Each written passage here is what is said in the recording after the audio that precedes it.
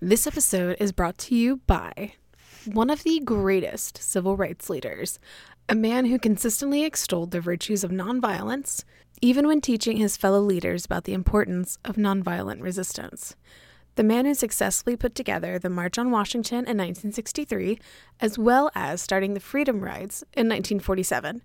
And trust me, it's not who you think it is.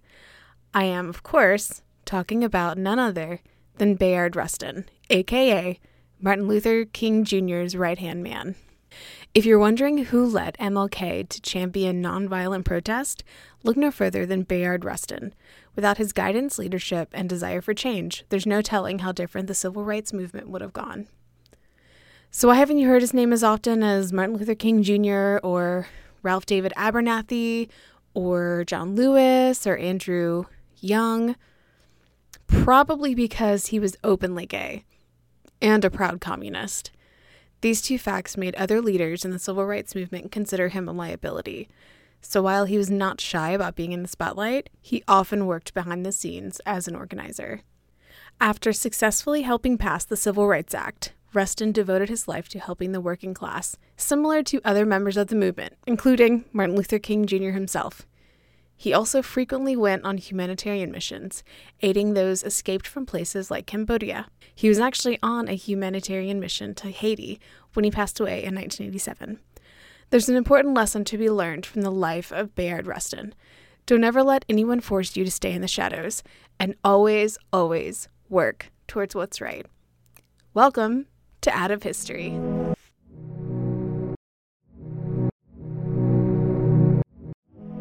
This means that we can walk the streets as ourselves and not be harassed by anybody. Just be yourselves. Be proud to be ourselves.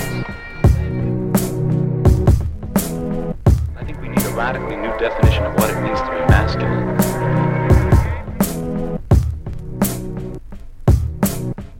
It's a pretty fucked up society when the army gives me a medal for killing a man and a dishonorable discharge for loving him. The way that society is now, there are certain people who can't afford to watch. So those who can, do it on behalf of those who can't. Hello, and hi. Welcome back to Out of History, a queer history podcast. It's been a while. I have no viable excuses for why it's been over a year since I released an episode.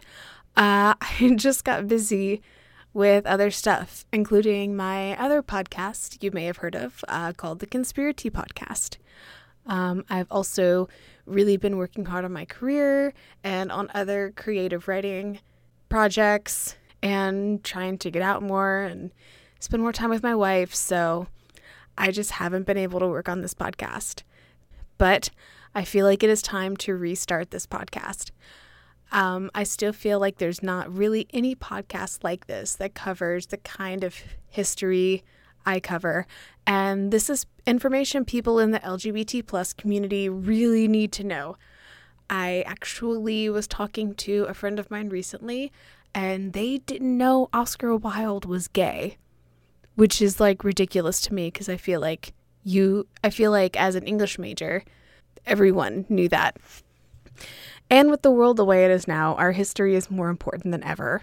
While you could say that there are more LGBT plus role models now than there probably have ever been before, there are still lots of people who want to believe that our community didn't really have much of a history until the 80s or the late 60s.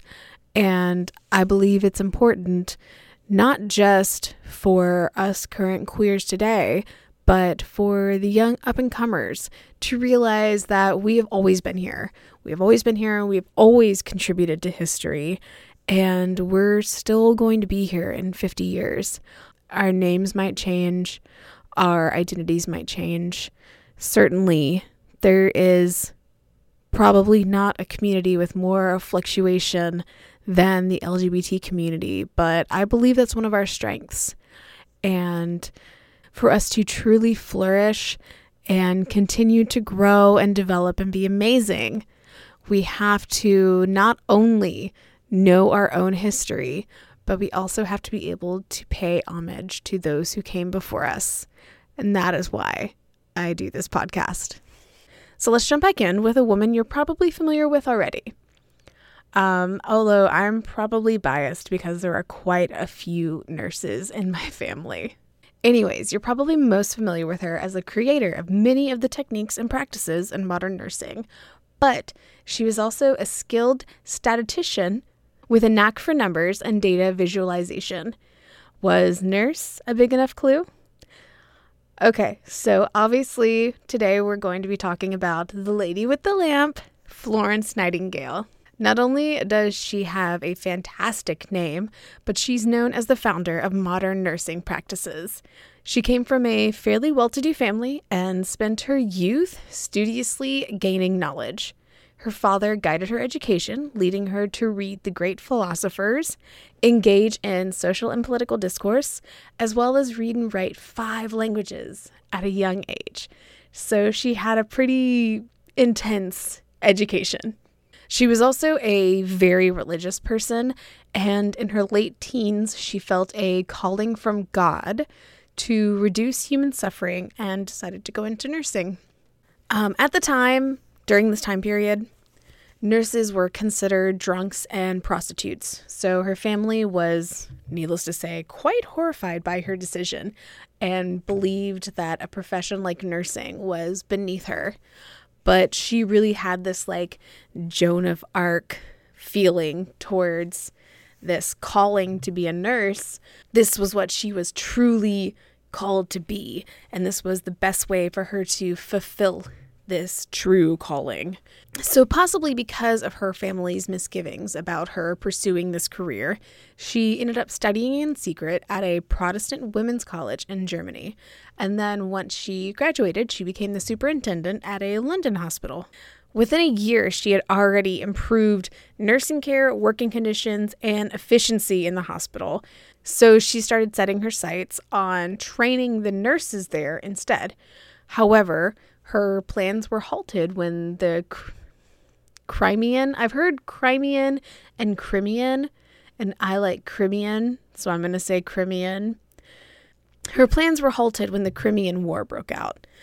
Florence gathered a party of 38 women and arrived at the Barrack Hospital in Scutari in November of 1854. When she got there with her little group, she found the hospital to be a sickening, unsanitary, overcrowded, vermin-infested, rat-hole death trap with a mortality rate of 50%, which sucks. Like, I feel like a mortality rate like that, you'd be better off just like not doing anything. Like, don't bring them in, just like set them outside and let them die naturally, because you're probably going to have a better chance just like letting them die or heal on their own than bringing them into this terrible place. What's worse, 5 days after she arrived, injured soldiers from 2 more battles arrived and completely overwhelmed the hospital. So this place was disgusting, unsanitary, everyone was dying left and right, and now suddenly it's crowded. So fighting the doctors who disdained a woman's interference into them doing their jobs in the shittiest way possible, Nightingale got to work delegating tasks, getting rooms cleaned, getting the laundry cleaned, and most importantly, making sure the patients were cared for. She made sure that every patient was bathed, clothed, fed, and given psychological support, which is like the bare minimum today, but it was revolutionary at the time to make sure that every patient was given like the bare necessities to survive in this hospital.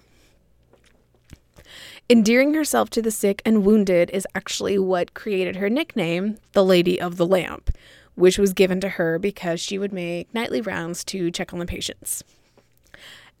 Okay, are you ready for this? I don't know if you are.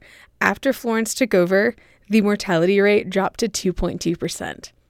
Like, that is insane. Can I repeat that? So after she took over and basically like cleaned everything and did the bare minimum to make sure these patients were taken care of, the mortality rate dropped to 2.2%. And if you can't remember from 2 minutes ago, the mortality rate was 50%. So half of all those people were dying. And she does like basic cleaning practices and it drops to 2.2%. That's amazing. Absolutely amazing. In addition to everything else she did, Florence also showed her other great skill at Barrack Hospital: data analysis and a firm grasp of statistics. Now, I am not a data analyst by trade, but I am always a slut for data. Every job I've had, I've wanted to pour over as much data as possible, and statistics was literally the only math class I was ever good at. So I greatly admire the fact that not only was she an absolute pro at this kind of thing, but she also kind of pioneered parts of it. So besides the awful, terrible, detestable, disgusting conditions the patients endured at the hospital, which I've already kind of talked about a little bit, Florence also realized how awful the record keeping was in regards to patients' deaths. So this hospital was like, I don't know what the fuck they were doing before Florence got there, because everything she looked at was just like awful. So at the time, the hospital maintained 3 separate registers, all of which gave completely different accounts. And as a result, Nightingale gathered data and created graphs for an 850-page report she submitted to the British government about how awful this hospital was and everything she had done and was doing to try and make it better. Imagine being the British government and this woman you've never heard of before just like sends you a tome about one shitty hospital in Crimea. Interestingly, for this report, she created the Coxcomb graph, which is a form of pie chart. It's actually really cool. I could describe it to you, but it probably wouldn't make much sense. It's circular like a pie chart, and bigger things also extend out farther. I don't know. I'm doing a terrible job. Just Google it. Just Google it. Save us both the embarrassment. Just Google it. Anyways, she created the Coxcomb graph as a way of tracking the causes of mortality at the hospital. And this was also her way of figuring out ways to reduce the mortality rate, which she did tremendously when she figured out that patients were dying from dirty conditions. Like if you're dying because you're living in an unsanitary area, whoa, just clean it up and suddenly the mortality rate drops. So this gigantic report she sent to the British government actually led them to institute huge reforms in the military medical system, basically taking the tactics she had used at Barrack Hospital and extending it to other military medical hospitals, saving countless hundreds and thousands of lives in the process, just because of one busybody nurse who wasn't about to let some stuffy doctors stand in her way of doing what's right. These reforms also led to the Nightingale Fund, which she used to establish the Nightingale School of Nursing in London. And there she established evidence-based nursing training. Most of these tactics are actually still used today. Like, she really is the founder of modern nursing, even though she was doing this like 150 years ago. Okay, so that's the basic history of Florence Nightingale. Of course, you can definitely do a much deeper dive and find out more of what she did in the Crimean War and more about her school of nursing and all the different things she was teaching women at the time. The way she basically took nursing from a dingy job for society's cast-offs to a wonderful, revered position that it holds today. This isn't that type of podcast. Like, I'll tell you all the cool things she's done, and she did some pretty cool things, and she's pretty great, and clearly highly intelligent, way smarter than me. You know, I'm not just going to talk about somebody on this podcast just because they're smart, and they did some good in the world. Let's dive in to the lesser talked about part. of Florence Nightingale's life. So, what do we know about Florence Nightingale's love life? What do we know indeed? If you look at her through the lens of traditional Western history, she essentially had nothing resembling a love life. After she came back from the war, she essentially spent the next half century as an invalid and claimed she was too ill to focus on such frivolous things as marriage, and instead spent all of her time on her work. Her aunt, which I don't really know how to pronounce this name, it's like M-A-I. I want to pronounce it Mai, like Mai Tai, but I feel like it might be May. And May sounds more like a name they would have had at this time. Anyways, you don't care. So her Aunt May Smith left her family to take care of Nightingale, which might not seem that strange. It just kind of seems like she's a really nice aunt to take care of her niece who insisted she was an invalid. But it becomes a little more interesting when you know Florence's history with her aunt. So when Florence was much younger, I believe like a young teenager, she became ill and was nursed back to health by her Aunt May. The situation led to them becoming devoted to each other, and Florence described their relationship in a letter as like two lovers. It's kind of creepy because it's like her aunt, but also like upper middle class people have always been weird. So, yeah. Here's how Nightingale's main biographer, Cecil Woodham Smith, characterizes their relationship. In spite of their relationship difference, May worshipped Florence with the worship of a disciple and a master. That is saying that May was the disciple and Florence was the master. She placed Florence above ordinary humanity, above the claims of even her husband and children, and became her protector, interpreter, and consoler. She also had a cousin named Marian Nicholson, who she had a strong affection for. She actually wrote in another letter, "I have never loved but one person with passion in my life, and that was her." However, as fate would have it, Marian's brother Henry fell in love with Florence and tried to propose marriage to her. Then when Florence declined his marriage proposal, the two women kind of had a falling out, and Florence was devastated by it. In the aftermath, she considered escaping society and becoming a nun. But luckily for, us and anyone who's ever been in a hospital since 1854, she pursued her passion for nursing instead of scuttling away to a nunnery. So thank you, God, or whoever spoke to her in a dream and told her to become a nurse for that.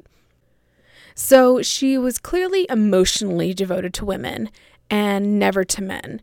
She adamantly refused all offers of marriage throughout her life. So besides the relationships and admiration and adoration she had with her aunt and her cousin, there is some additional evidence that she had more than friendships with other women, and that evidence comes from a line in a memoir where she states, "I have lived and slept in the same beds with English countesses and Prussian farm women.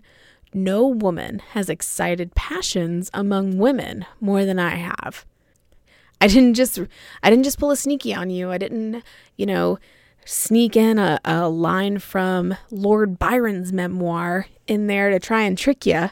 That is actually a line written by Florence Nightingale, which, that's pretty, I don't want to say damning because damning sounds like it's a bad thing, but it's pretty convincing to me. So, while it is true that language used in Victorian times was often more flowery and passionate than the language we use today, both towards members of the same sex and those of the opposite sex, which is always the excuse used by historians who want to believe that everyone was stoically straight until 1969, Her own words, combined with her lifelong avoidance of relationships with men and her closeness with her Aunt Mae Smith, certainly point to the strong possibility that she was a big ol' gay lesbian. One can easily assume she did not experience any attraction to the opposite sex, and this is easily expressed by her unwillingness to enter into any marriage proposal with any man. And this was both before and after her stint in the Crimean War. If she was gay, it's possible she never acted on her desires at all, given the disdain Victorians had against almost any form of sexual expression, especially homosexual activity. I mean, going back to referencing a little bit earlier, look how they treated Oscar Wilde. I'm sorry, I really love Oscar Wilde, as all English majors do. If you want to find an English major at a crowded party, just mention Oscar Wilde or the Iliad or Virginia Woolf, and at least one person will come crashing through to give you their opinion on them. Anyways, additionally, as I said before, she was a very religious person, and her strict religious beliefs could have also persuaded her to maintain a chaste existence. It certainly would not be the first time somebody decided to lead a chaste existence for religious reasons. At any rate, she was successful in forging ahead with her dream and what she believed was her true calling, despite the rigid constraints of her time and the disdain of her family, which is an accomplishment all women, straight or in the LGBT plus community, can appreciate and aspire to. She was the first female elected to the Royal Statistical Society and pioneered using new ways of displaying data in visual ways, so non-statisticians like, me, could understand them, such as the coxcomb charts that I mentioned earlier. She also became the first woman ever to be awarded the Order of Merit by the British government. So, gay or not, probably gay. Let's be real. She was gay. She was pretty gay. I'm just saying she's gay. Florence Nightingale is an aspirational figure that any young girl, gay or not, can look up to. But especially gay, because young gay girls definitely don't have enough people to look up to, and especially not a whole lot like Florence Nightingale. If you enjoy this episode, please feel free to follow me on Instagram at outofhistory.podcast, and I'll be posting fun little history memes and more information about episodes and even some teasers for upcoming episodes there, so it could be fun. Let's be friends.